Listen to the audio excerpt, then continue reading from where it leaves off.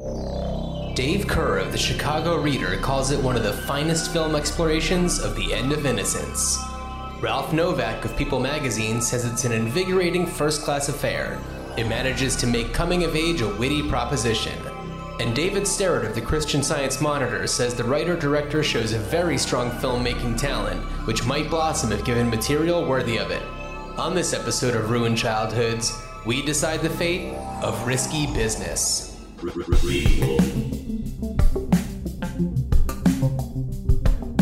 Sequel. Reboot. Which one will it be? The Ruined Childhoods Podcast. Greetings, Starfighters, and welcome to Ruined Childhoods. I'm Dan, and this is John. Hey, John. Hey, how's it going, Dan? It's going all right, John. How are things where you are? How are things in Portland? Things are good in Portland. It's autumn. It's lovely. I just set up a new television for myself. So first thing I did, turned off the motion smoothing. It's very important, people. Why do they still include it? And why do they set it as the default? Yeah. That's the real question. Who's behind this? I don't know, but don't forget that our friend Tom Cruise released that video encouraging people, urging them to turn it off. Folks, in honor of Tom Cruise Month, turn off the motion smoothing. Yeah, it's TCM on Ruined Childhoods, and we are very, very excited to keep moving. But because this episode is coming out in mere hours from when we're recording this, I did think to actually look up a few news bits as they will still be relevant. Yes. So it looks like we've got a little bit of movement on a Little Shop of Horrors remake. Your eyes look a little upset. You have to understand. So little background here. I am a little behind on news. My daughter Chloe, who is in kindergarten, is Star of the Week this week. And that means that I spent much of the weekend preparing things like a picture board. Okay. And a STEM experiment, and putting together a little STEM experiment that she would actually be able to demonstrate in front of her class. Okay. So I did. I managed to find something that I was like, you know what? I think she's got this. So I don't need to go into the details. That's not why anyone is here. But if you want to know how to do a walking rainbow, Google it or email us at ruinedchildhoodspod@gmail.com. I'd be more than happy to. A walking rainbow? A walking rainbow, yes. Or a walking rainbow. Oh, my God. All right. So you've been behind on the news. I'm a little behind on the news. I'm looking this up because I love Little Shop of Horrors. Right. So this is a remake that's kind of been people are talking about it, but it's not big news yet. And the news that came out is that Billy Porter is potentially going to be voicing Audrey 2.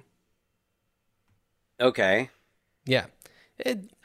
That makes sense. Yeah, there's really not much more news about the Little Shop of Horrors remake. Well, this Little Shop of Horrors remake, because as we know, there already is a Little Shop of Horrors remake, and that's the one that people are most familiar with, probably. Yes. Well, to just go briefly into the history of Little Shop of Horrors, it started as a Roger Corman flick called The Little Shop of Horrors, and featured a cameo by Jack Nicholson, as in a role later played by Bill Murray. So memorably. So The Little Shop of Horrors was adapted as an wacky off-Broadway musical by these two guys, Howard Ashman and Alan Menken, who you may know from Beauty and the Beast, The Little Mermaid, Aladdin. So they developed this kind of 60s doo-wop style musical that's really funny and really dark. And it was this big off-Broadway hit, was never on Broadway.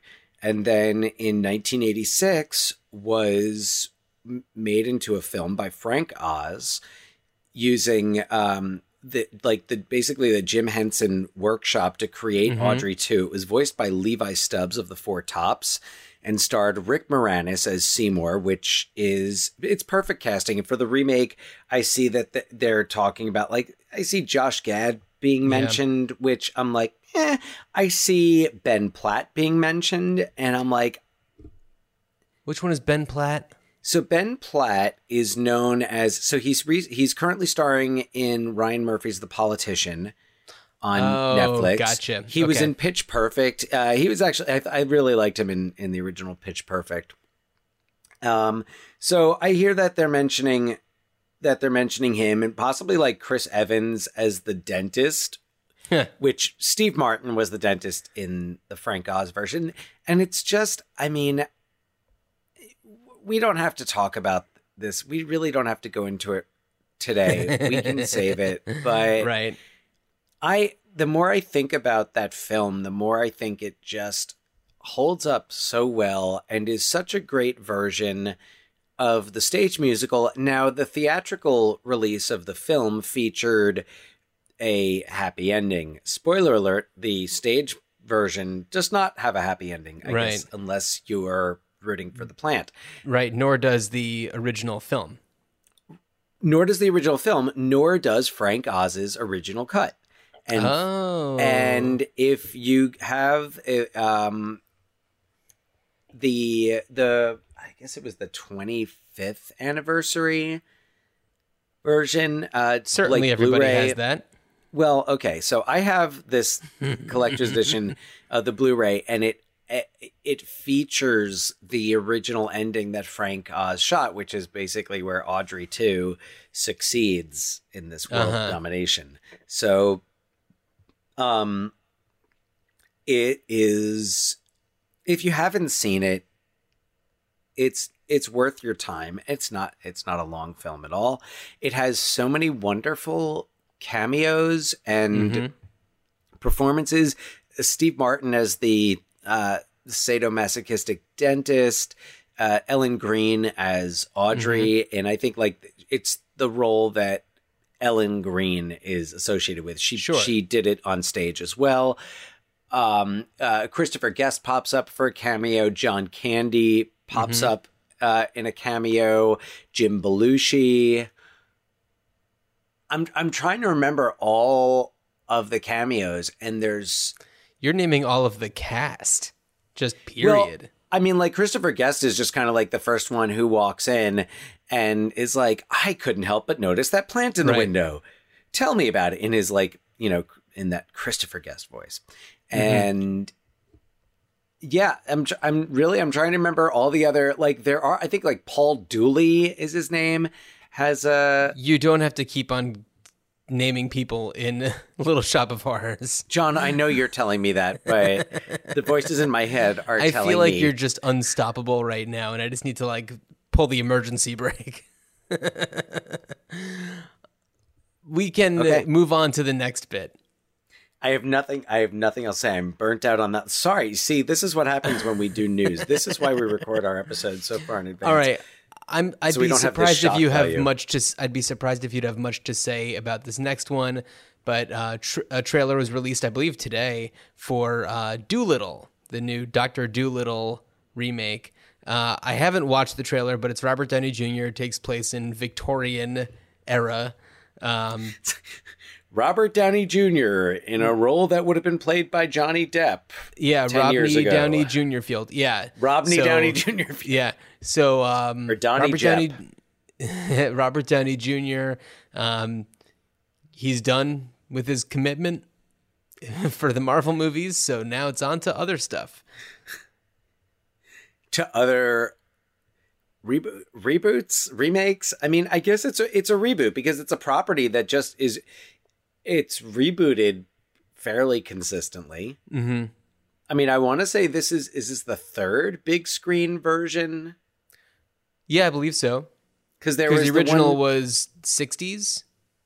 Yeah, it was late 60s, and I want to say that was I'm drawing a blank on then the 90s with Eddie Murphy during that era when he was just in everything. And then was that 90s or early? Yeah, I guess that was 90s. Yeah. Rex Harrison. That's Rex Harrison. I kept thinking like Richard Harrison. No, it's Rex Harrison, who played Dr. Dolittle in the 1967 film, and then Eddie Murphy. Yep, and now RDJ. That's what I got for news stuffs. I'm sure there's more out there, but I don't want to spend too much time since I still have to edit this thing tonight and put it out tomorrow morning. So I won't go far on this tangent, but I do want to say I had the pleasure of going to the movies this weekend.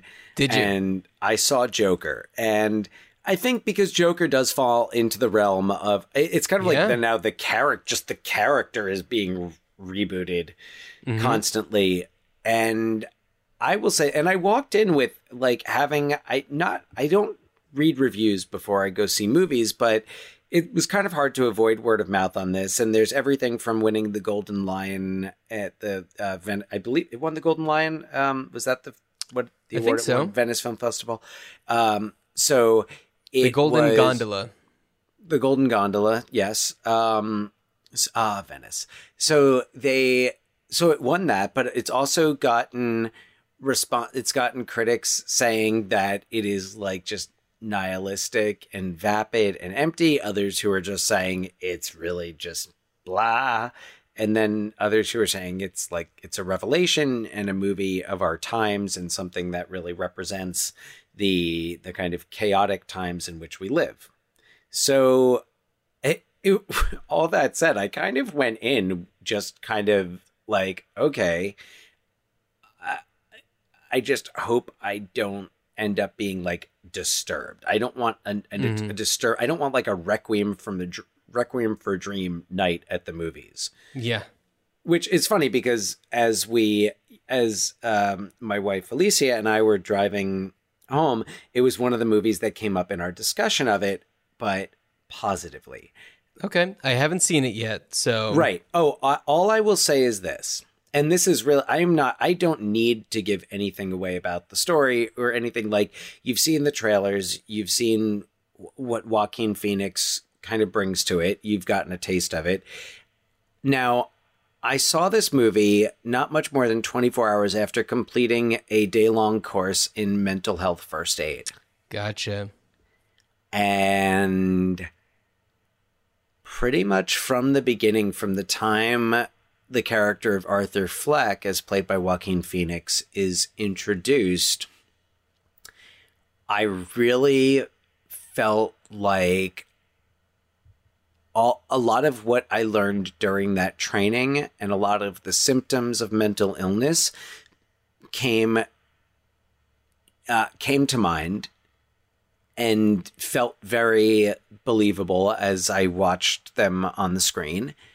And I would say, not the lack of attention given to mental health and mental illness, because I think mental health and mental illness are sometimes used like, they're used as a scapegoat for shootings, for right. people who don't want to blame guns.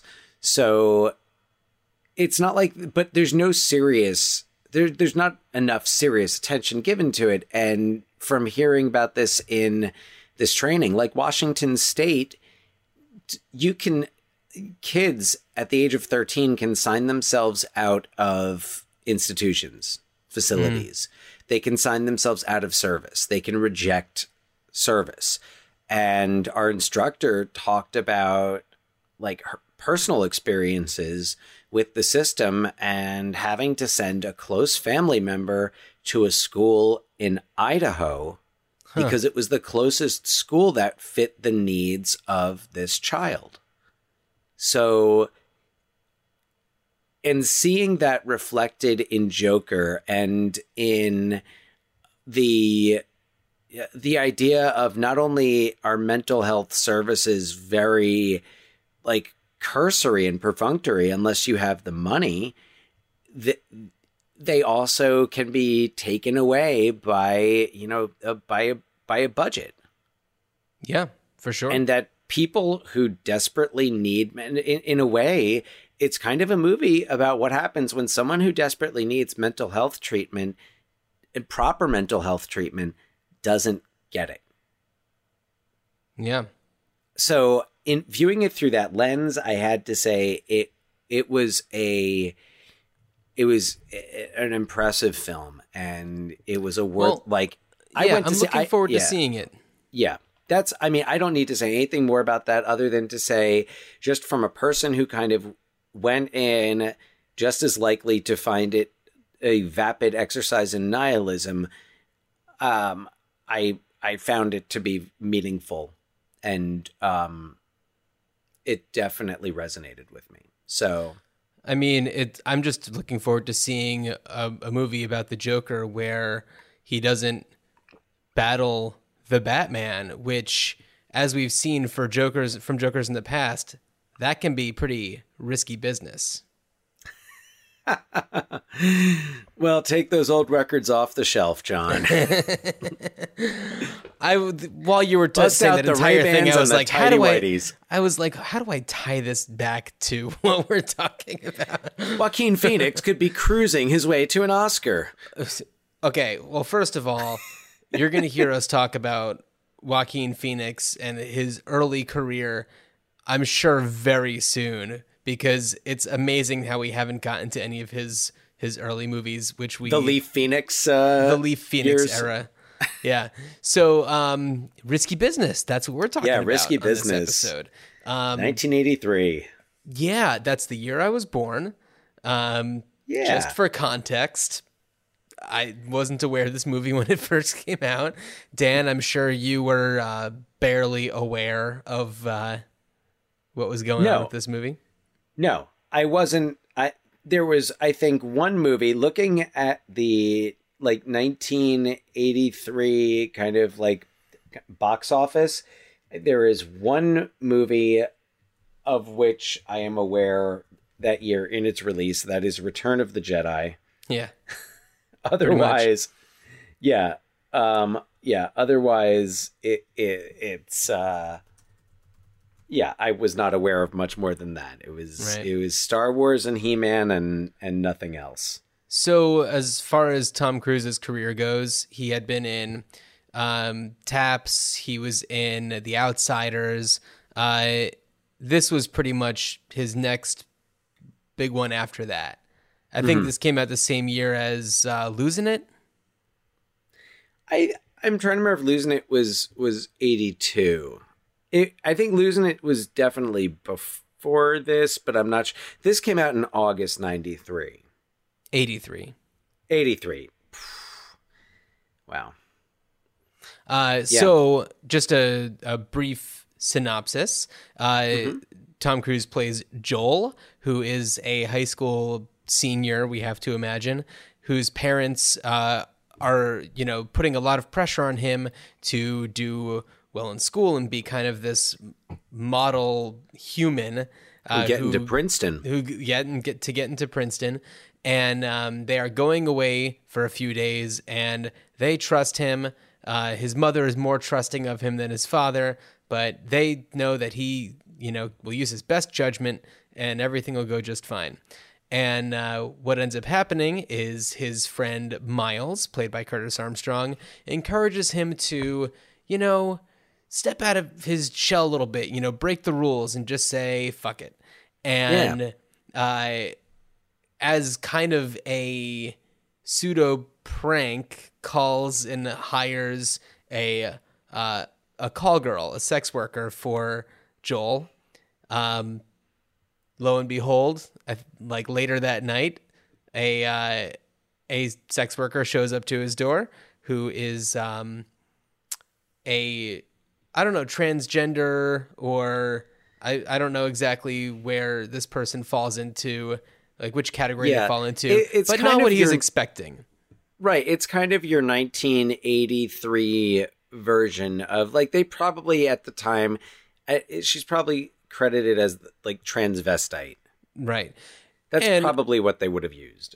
But I will say, the actor who played this character, I don't know the name of the actor off the top of my head, but, played it as a very intelligent person who was, a little eye-rolly about the situation, but... Had a Terry Crews quality. Yeah, this would be played by Terry Crews if this were coming out now. Or RuPaul. No, maybe too or old. Billy Porter. I don't know. Or Billy Porter. So, essentially gives Joel the number for somebody more his taste from what he would believe would be his taste. So Joel ends up calling up Lana, Rebecca De Mornay, and they have their night together, which turns into a morning together. And long story short, this is it's essentially a giant con with between Lana and Guido, her pimp or manager, to essentially kind of grift him and get him to make them a lot of money by convincing him that the two of them had this connection and that he would eventually throw a big sex worker party at his house because she sees how expensive all the stuff there is, because it's his parents' place. It's in a really wealthy suburb of Chicago, and it's around the corner from Cameron Fry from Ferris Bueller's Day Off. That's true. So the idea is to steal all of his stuff and kind of charge him to buy it all back. Now, do we know, was she, I felt like it was kind of inconclusive whether or not she was in on it. I mean, it felt like she had to be in on it to a certain extent. Like it seemed like she was in on it, but kind of was feeling like she didn't want to be, but because she seemed, or at least she was very convincing in that she cared for him. Yeah. But I think that ultimately all of this was, she was in on it to a certain extent. She was in on it, but maybe she felt a little regretfully worse than she usually. Right. Yeah. And so that's basically it. And Joel certainly evolves as a more laid back person. He's also taking these business classes in school, and all of this kind of goes hand in hand with the work that he's doing at school. And he's kind of like secretly becoming this business person by essentially becoming a pimp himself, under the radar, while everyone else at school is like doing these, fake business projects. Widgets. What's a widget? Back to school. Back to school. That's right. So, yeah, I mean, what's interesting about this movie is that it does feel very John Hughesy. I mean, aside from it being set and like in the same area where all of his movies are essentially set, but it kind of like, when he's taking his parents to the airport and it's like his point of view and they're talking to him, like that feels very John Hughesy. The iconic scene when he's dancing by himself in his underwear, like it feels like it's a fun teen, like Ferris Bueller kind of moment. Yeah. Yeah. And it definitely has a Ferris Bueller vibe until it doesn't. Until it doesn't. Very true. I mean, very early on, when he's talking about this dream that he has and, there's nudity, like right from the jump, it's pretty much letting you know, like, this isn't going to be your typical, teen comedy. But you have to think, John, at that time, what was your typical teen comedy? It was Porky's. Yeah, that's a good point. It was Fast Times at Ridgemont High, which is a movie that I find slightly similar to Risky Business in that it has some pretty severe tonal shifts. Yeah. But Fast Times at Ridgemont High was but not as severe as a movie comedy. like Roadhouse. Oh, oh man, I've been referencing Roadhouse at my play rehearsals at school. For those new to the program, I am currently directing my own reboot of A Few Good Men, high school play, and there are times where I've described a character as that if they got any closer to you, they would rip out your throat, Roadhouse style.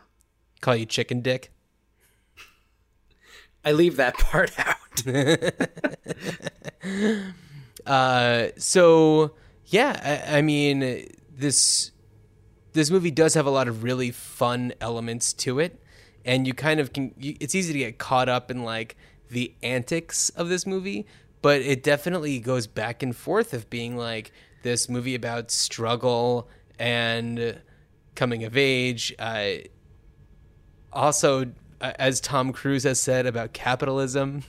Yeah. It's definitely about capitalism, and it's definitely that 80s, just like materialism. I mean, even without Tom Cruise's character, you have the father who gets all weird about his graphic equalizer on his stereo system. He gets all pissed off about it, and he's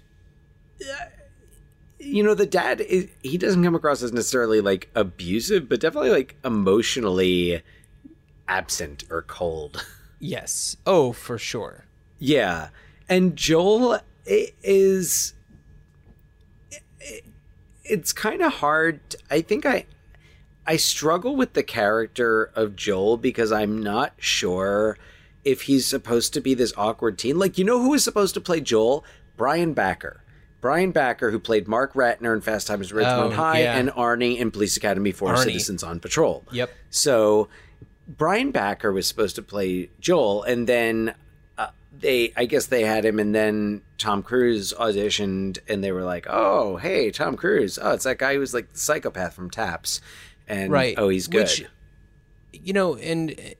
and I don't know if this is just because we're so familiar with Tom Cruise in Risky Business, but in a lot of ways it feels like it wouldn't be as believable if it were Brian Backer, because Tom Cruise, he certainly looks like somebody who Rebecca De Mornay would, and I know this is just a very like, I don't know, shallow perspective, but like it's but it's very 80s, very superficial, very 80s. Sure, yeah. But it's like if she was trying to make it seem like she really wanted to be with him, it'd be a harder sell with Brian Backer. But it was like, I guess because you introduced this character with him telling this story, which is any of it real? How much of it is real? Like he's telling the story about walking in on like this girl that they go to school with, who's babysitting up the block, and like all of her clothes had gotten wet. And he's telling this story, and you think doesn't he even say it's a dream? I think so. But then he says it's real, so it's like misleading, and in that it also definitely plays much more like a dream than but then reality. Because when he's saying like, as he's walking towards the shower and like the closer he gets, the steam gets, thicker, and even the visual of it, the bathroom itself gets like longer and longer. So I confused, because was that the one with the babysitter? That was where he goes into the neighbor's house and he's trying to find people, and he walks into the bathroom, and there's this woman in the shower. Right. Sorry. So I got that confused with when he tells the story about walking in and with the babysitter, the girl who, and he's like, and she said, "I'm in the mood." And he doesn't. And he walks away. There's no visual component for that. I think he's just telling that story. Yeah, he's just telling that story. But it's, first of all, it's set up very much like this like high school dream. Yeah. And who it kind of reminded me of American Pie. Oh yeah. It was these guys talking about sex, but aside from the one guy who like comes in and has sex in Joel's bedroom with his girlfriend, just like because he knows Joel's parents are at home. Glenn or something. Glenn. Yeah. So other than Glenn, it's like you don't get the impression that these guys have had sex. Right. I mean, aside from the fact that Curtis Armstrong looks about 30, Yeah. I still think he's my favorite part of the film. He's so good. I think he actually is like 27 or something when they filmed it. Yeah. But it's like it's almost like there's always that kid in high school, and it's like, yeah, that's kind of who Curtis Armstrong plays. You know, that guy who just like he just doesn't seem to give a shit what the cool kids think. Right. He is his own version of a cool kid, and you know he's smart. He's going to Princeton, I believe, or Harvard. Oh, he's going to like Harvard, right? He's going to Harvard, yeah. That's the thing is, it's like he doesn't need. He's like above everybody else. Yeah. So he kind of and he's except you know what I had a problem with was when like after the I guess the first prostitute shows up. And Joel's calling him, and Joel's like, you made this phone call. Right. And he's just kind of like, sorry, you know, I'm not going over there. I'm not helping you out. Yeah. And I felt, I was upset. I was upset with him. Yeah. He's not the best friend. I mean, He's not being a good friend. No, Bronson he's not. Pinchot is a much better friend. Bronson Pinchot he's a good friend. And let's talk just a little bit about some of the people in this movie. So that's Bronson Pinchot's, I think, first movie. Later, of course, went on to Perfect Strangers and Beverly Hills Cop. Beverly Hills Cop 1 and 3 as Serge. The most interesting turn as an art gallery assistant to an arms dealer. Say what you will about Beverly Hills Cop 3, Serge is hysterical in it. Love it. And then, you know, Curtis Armstrong, who is then in Revenge of the Nerds, and all of the rest of the Revenge of the Nerds movies, Moonlighting. He's the only person, when I lived in Los Angeles, he's the only person I ever saw who I got starstruck by. I saw him at like a farmer's market, and I was like, oh my God. I get it. It's Curtis Armstrong. I get it. It's Booger. Yeah. Well, also Better Off Dead. Oh, yeah. Better Off Dead. One Crazy Summer. Like, yeah. He just did so many amazing things in that era, and he was like such a fun part of all of these movies.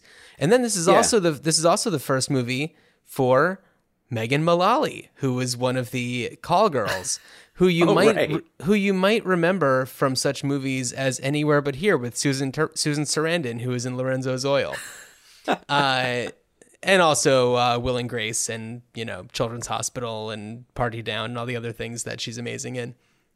Parks and Rec, I think she's. Yeah, Parks and Rec, Tammy too. Yep, Tammy too. Oh man, she and Ron Offerman, so funny together. Nick Offerman, jeez. Ron Swanson, Nick Offerman. Yeah. All right, it's Monday night. It's already been a long week. Yeah. So she's one of the call girls at the end of the movie. And I'm using the term call girls because that's what they refer to them as in the movie.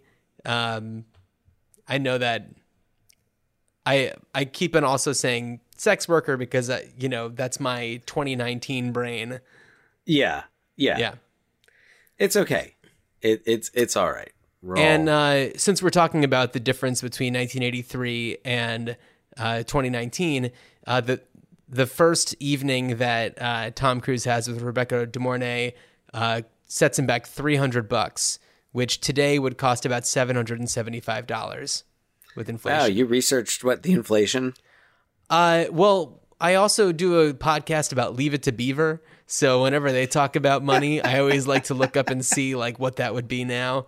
We haven't released a new episode of that in a while, but we're just long overdue. It's been some time. It's been some time. But and then we got to give a shout out to somebody else who is in the movie and who tends to steal scenes and gives memorable performances.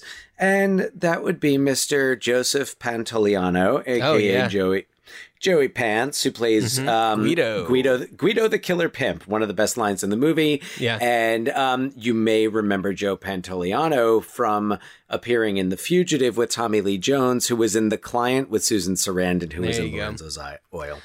Yeah. Obviously, as we've mentioned before, Tom Cruise and Nick Nolte starred together in Tropic Thunder, but it's fun to see what else we can do. Yeah, I'm sure there's others, but, hey.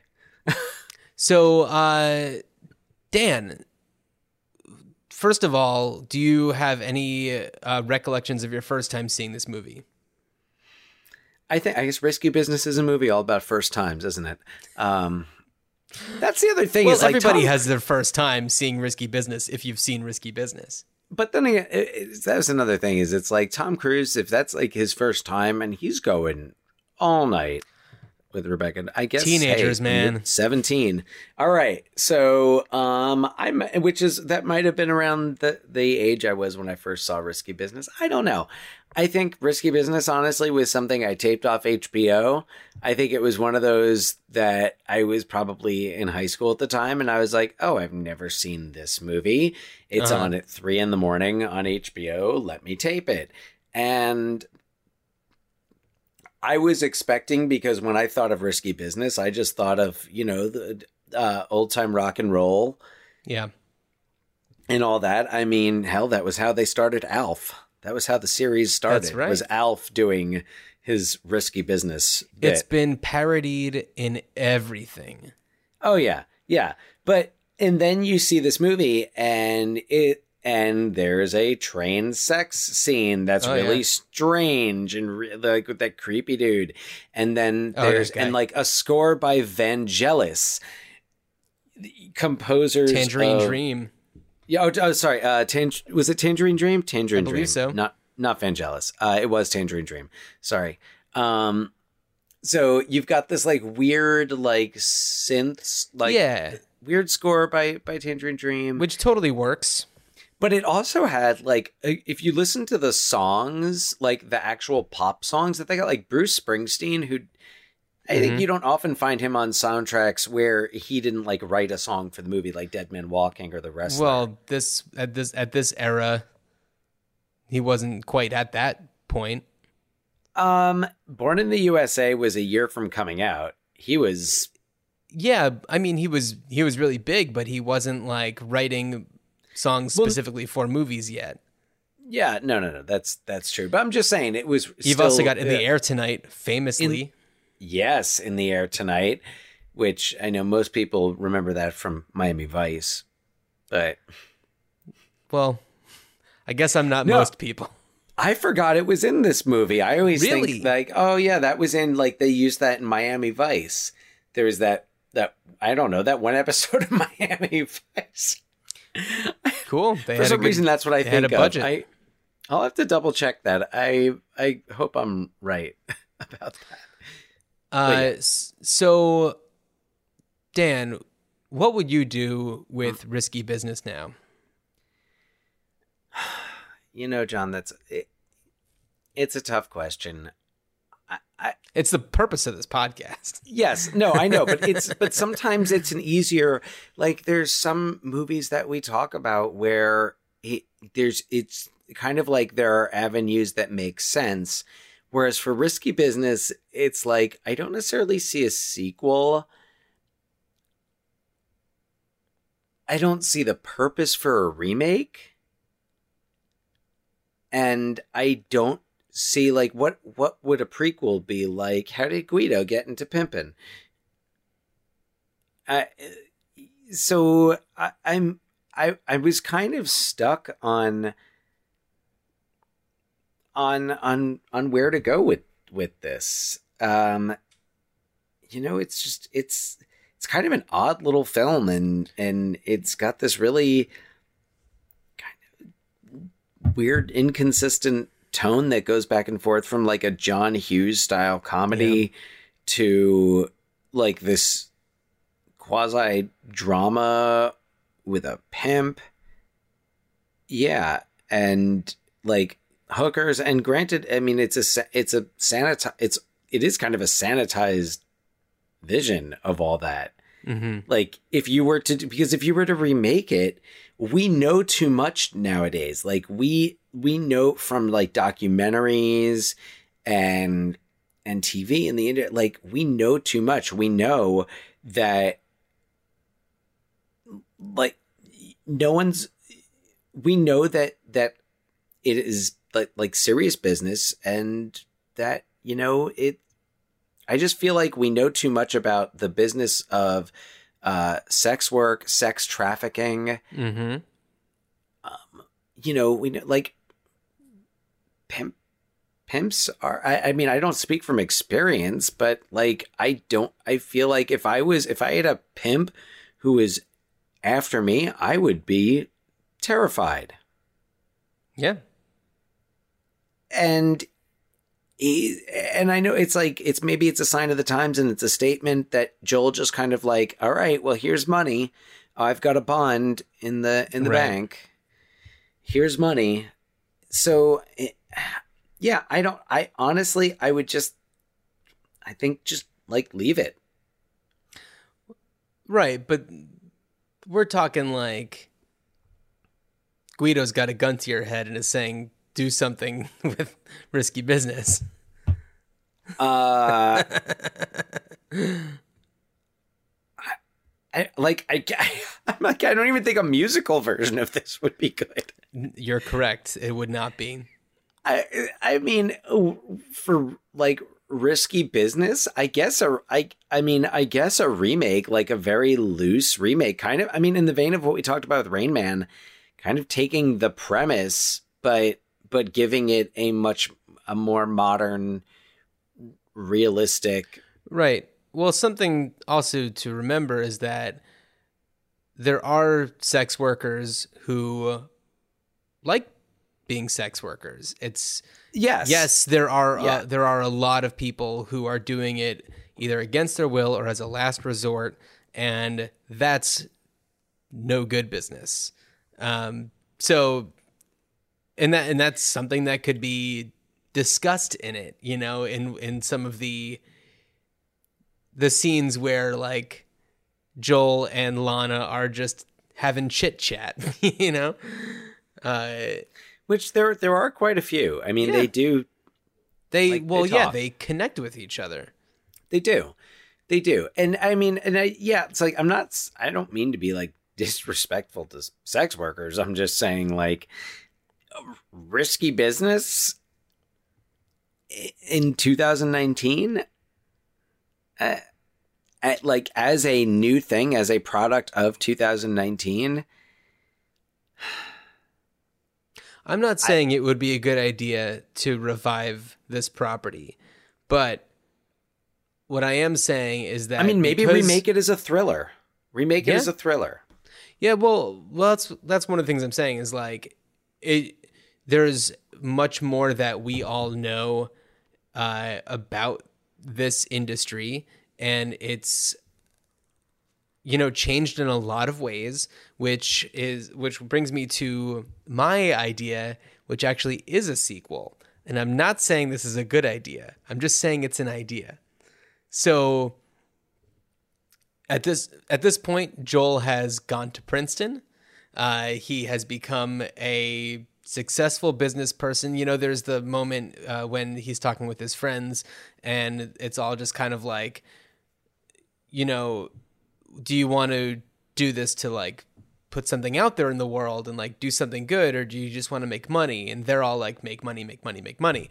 So I think that for him, it's a lot of like, you know, he wants to do something meaningful, but that's not the world that he's living in. So I think that he's gone to Princeton. He's fit into that groove, but there's still this part of him in like somewhere deep inside that had this experience when he was a teenager. Cut to, it's 2019. He has a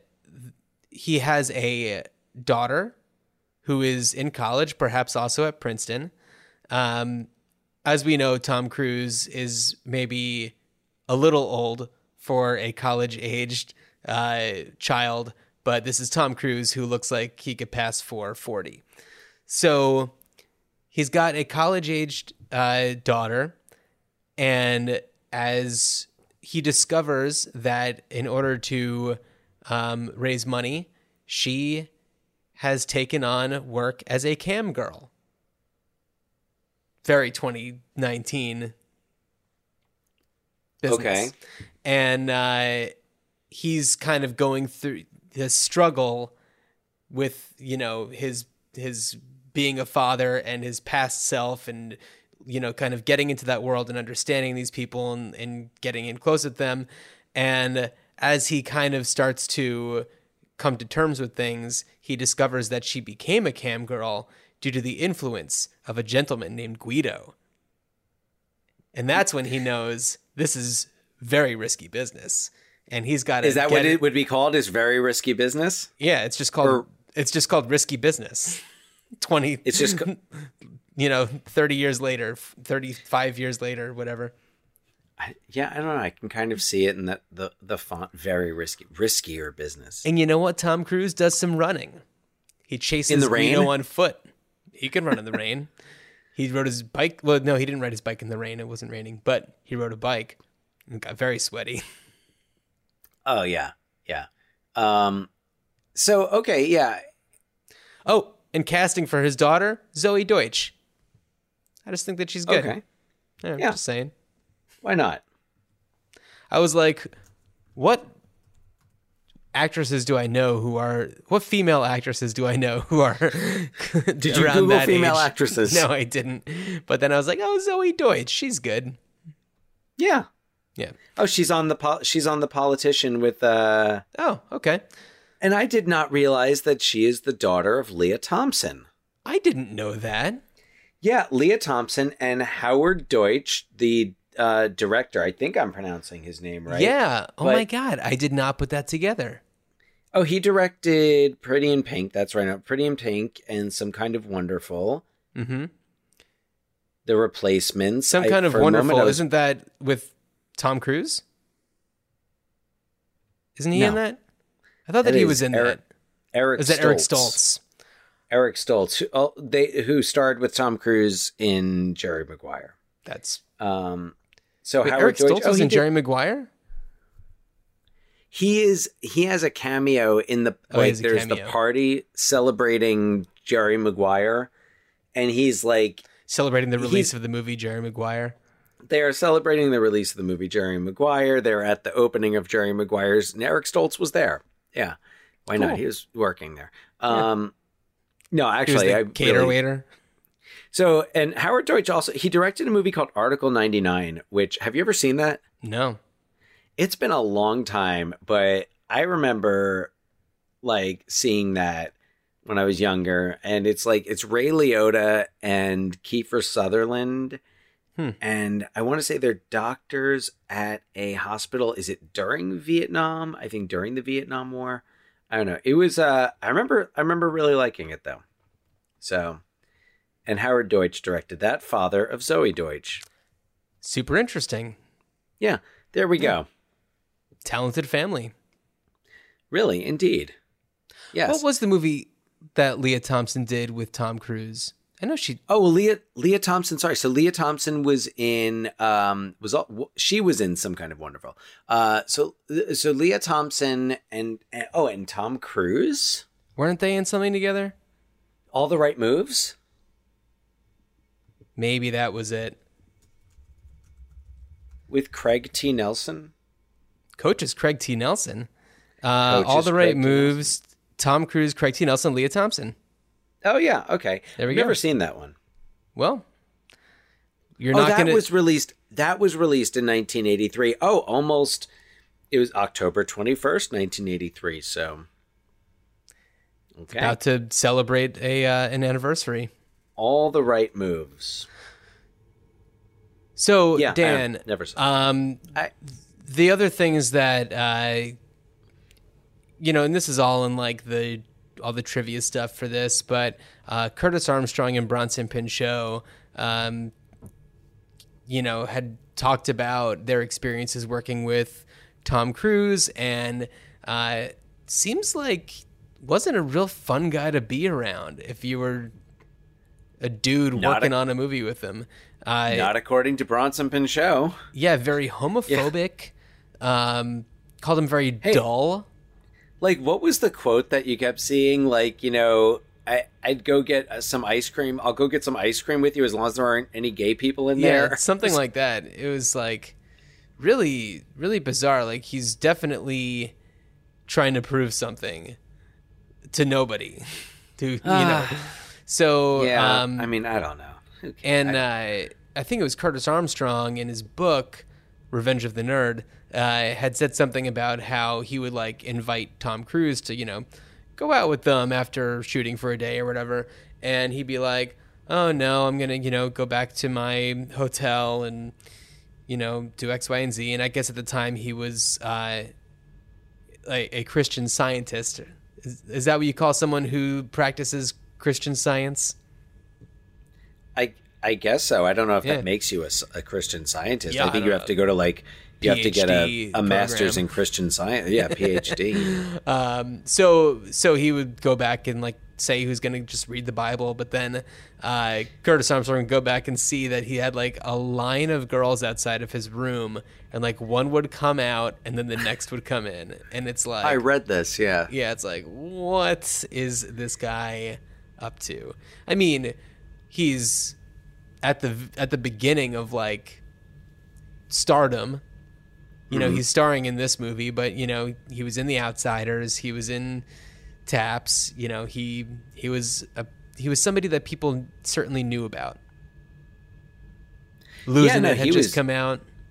Well, I guess that probably wouldn't have come out by the time this was being made, but anyway, really interesting. And you hear a lot of stories now about people who have had encounters with Tom Cruise and only say super nice things about him and say that he's very thoughtful, and he sends you a birthday cake every year on your birthday, and he does all these things for the people that he works with and stuff. So it seems like Scientology did him good. Well, he's in aside from Scientology, he's also in a much different place now than he was. Sure. I mean, early imagine 80s movie star, and he's still a child, basically. Just becoming a movie star, and really starting to learn what all that is about. I mean, you have a line of women waiting to read the Bible with you. Yeah. So, you need someone else. You need someone else to go back and forth with to run the lines. Yeah. You can't do them all yourself. The lines in the Bible. The lines in the Bible. Yeah. Yeah. Yeah. It's you be Esther this time, and I'll be Ahasuerus. Did I get that right? Sure. Don't be Haman. Oh, no, I played Haman once. Did you really? Haman. I played Haman in the Purim Spiel one year at Emmanuel. The Purim Spiel. Yeah. It's on my resume.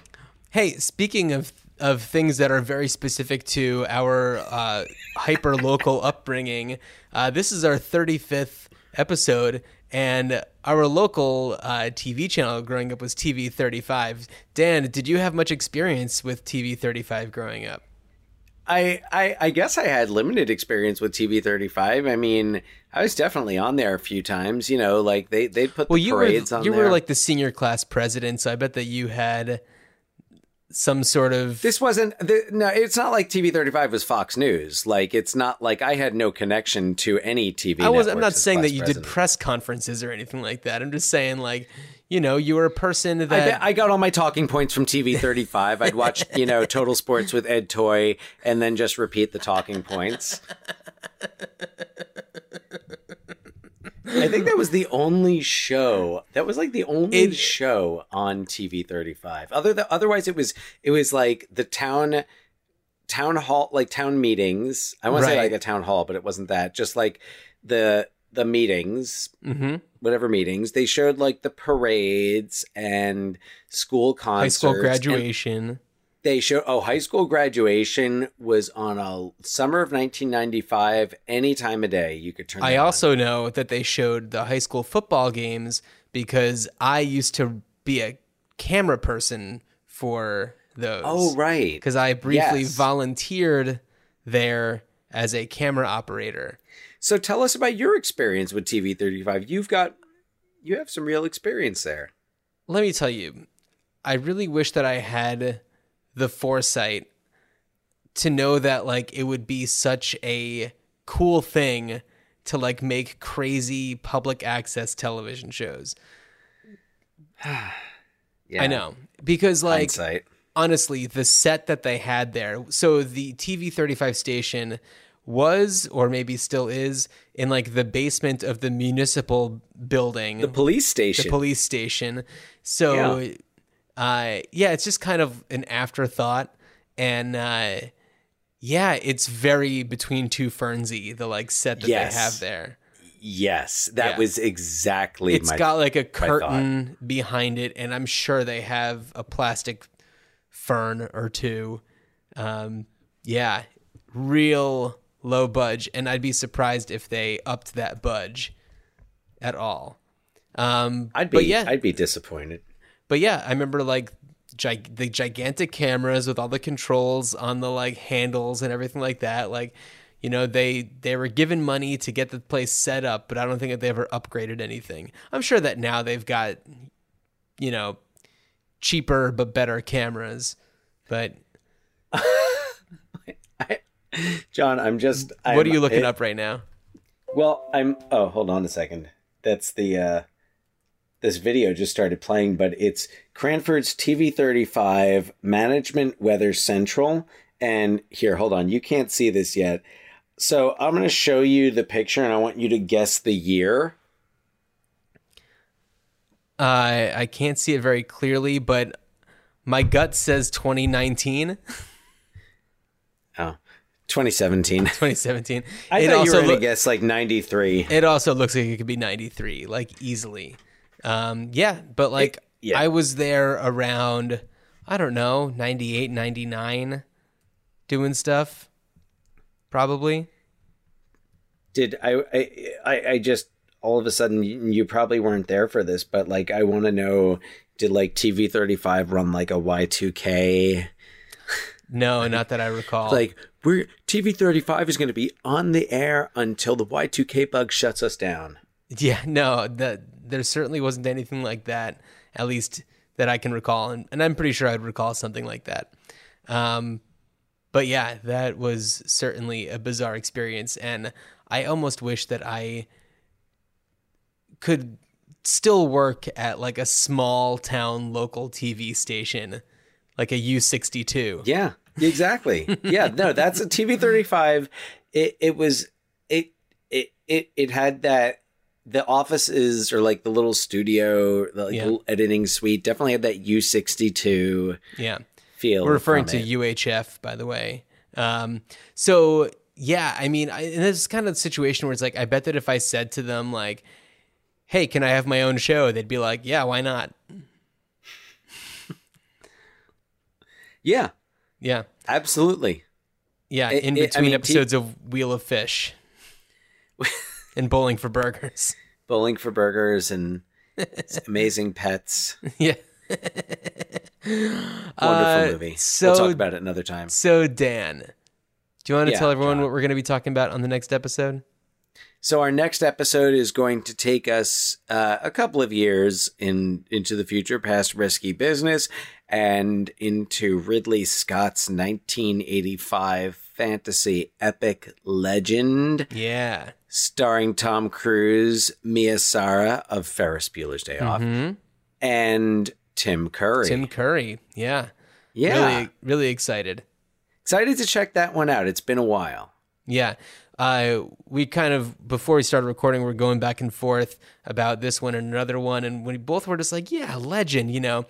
We're right around Halloween time. It's got that kind of vibe to it. Well, yeah.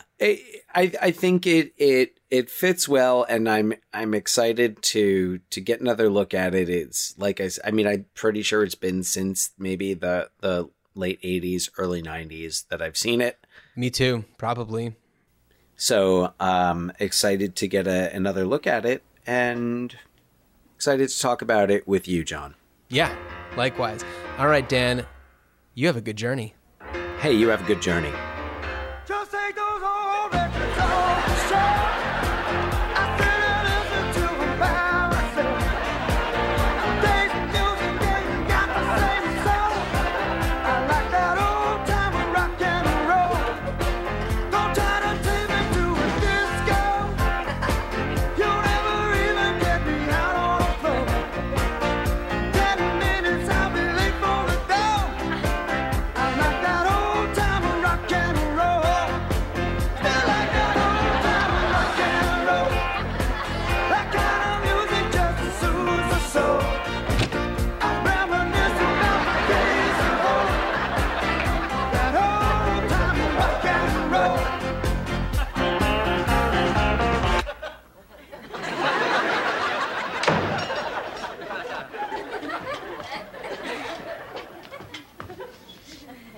Maybe we should have called first. Well, I had the music pretty loud. I probably wouldn't have heard the phone.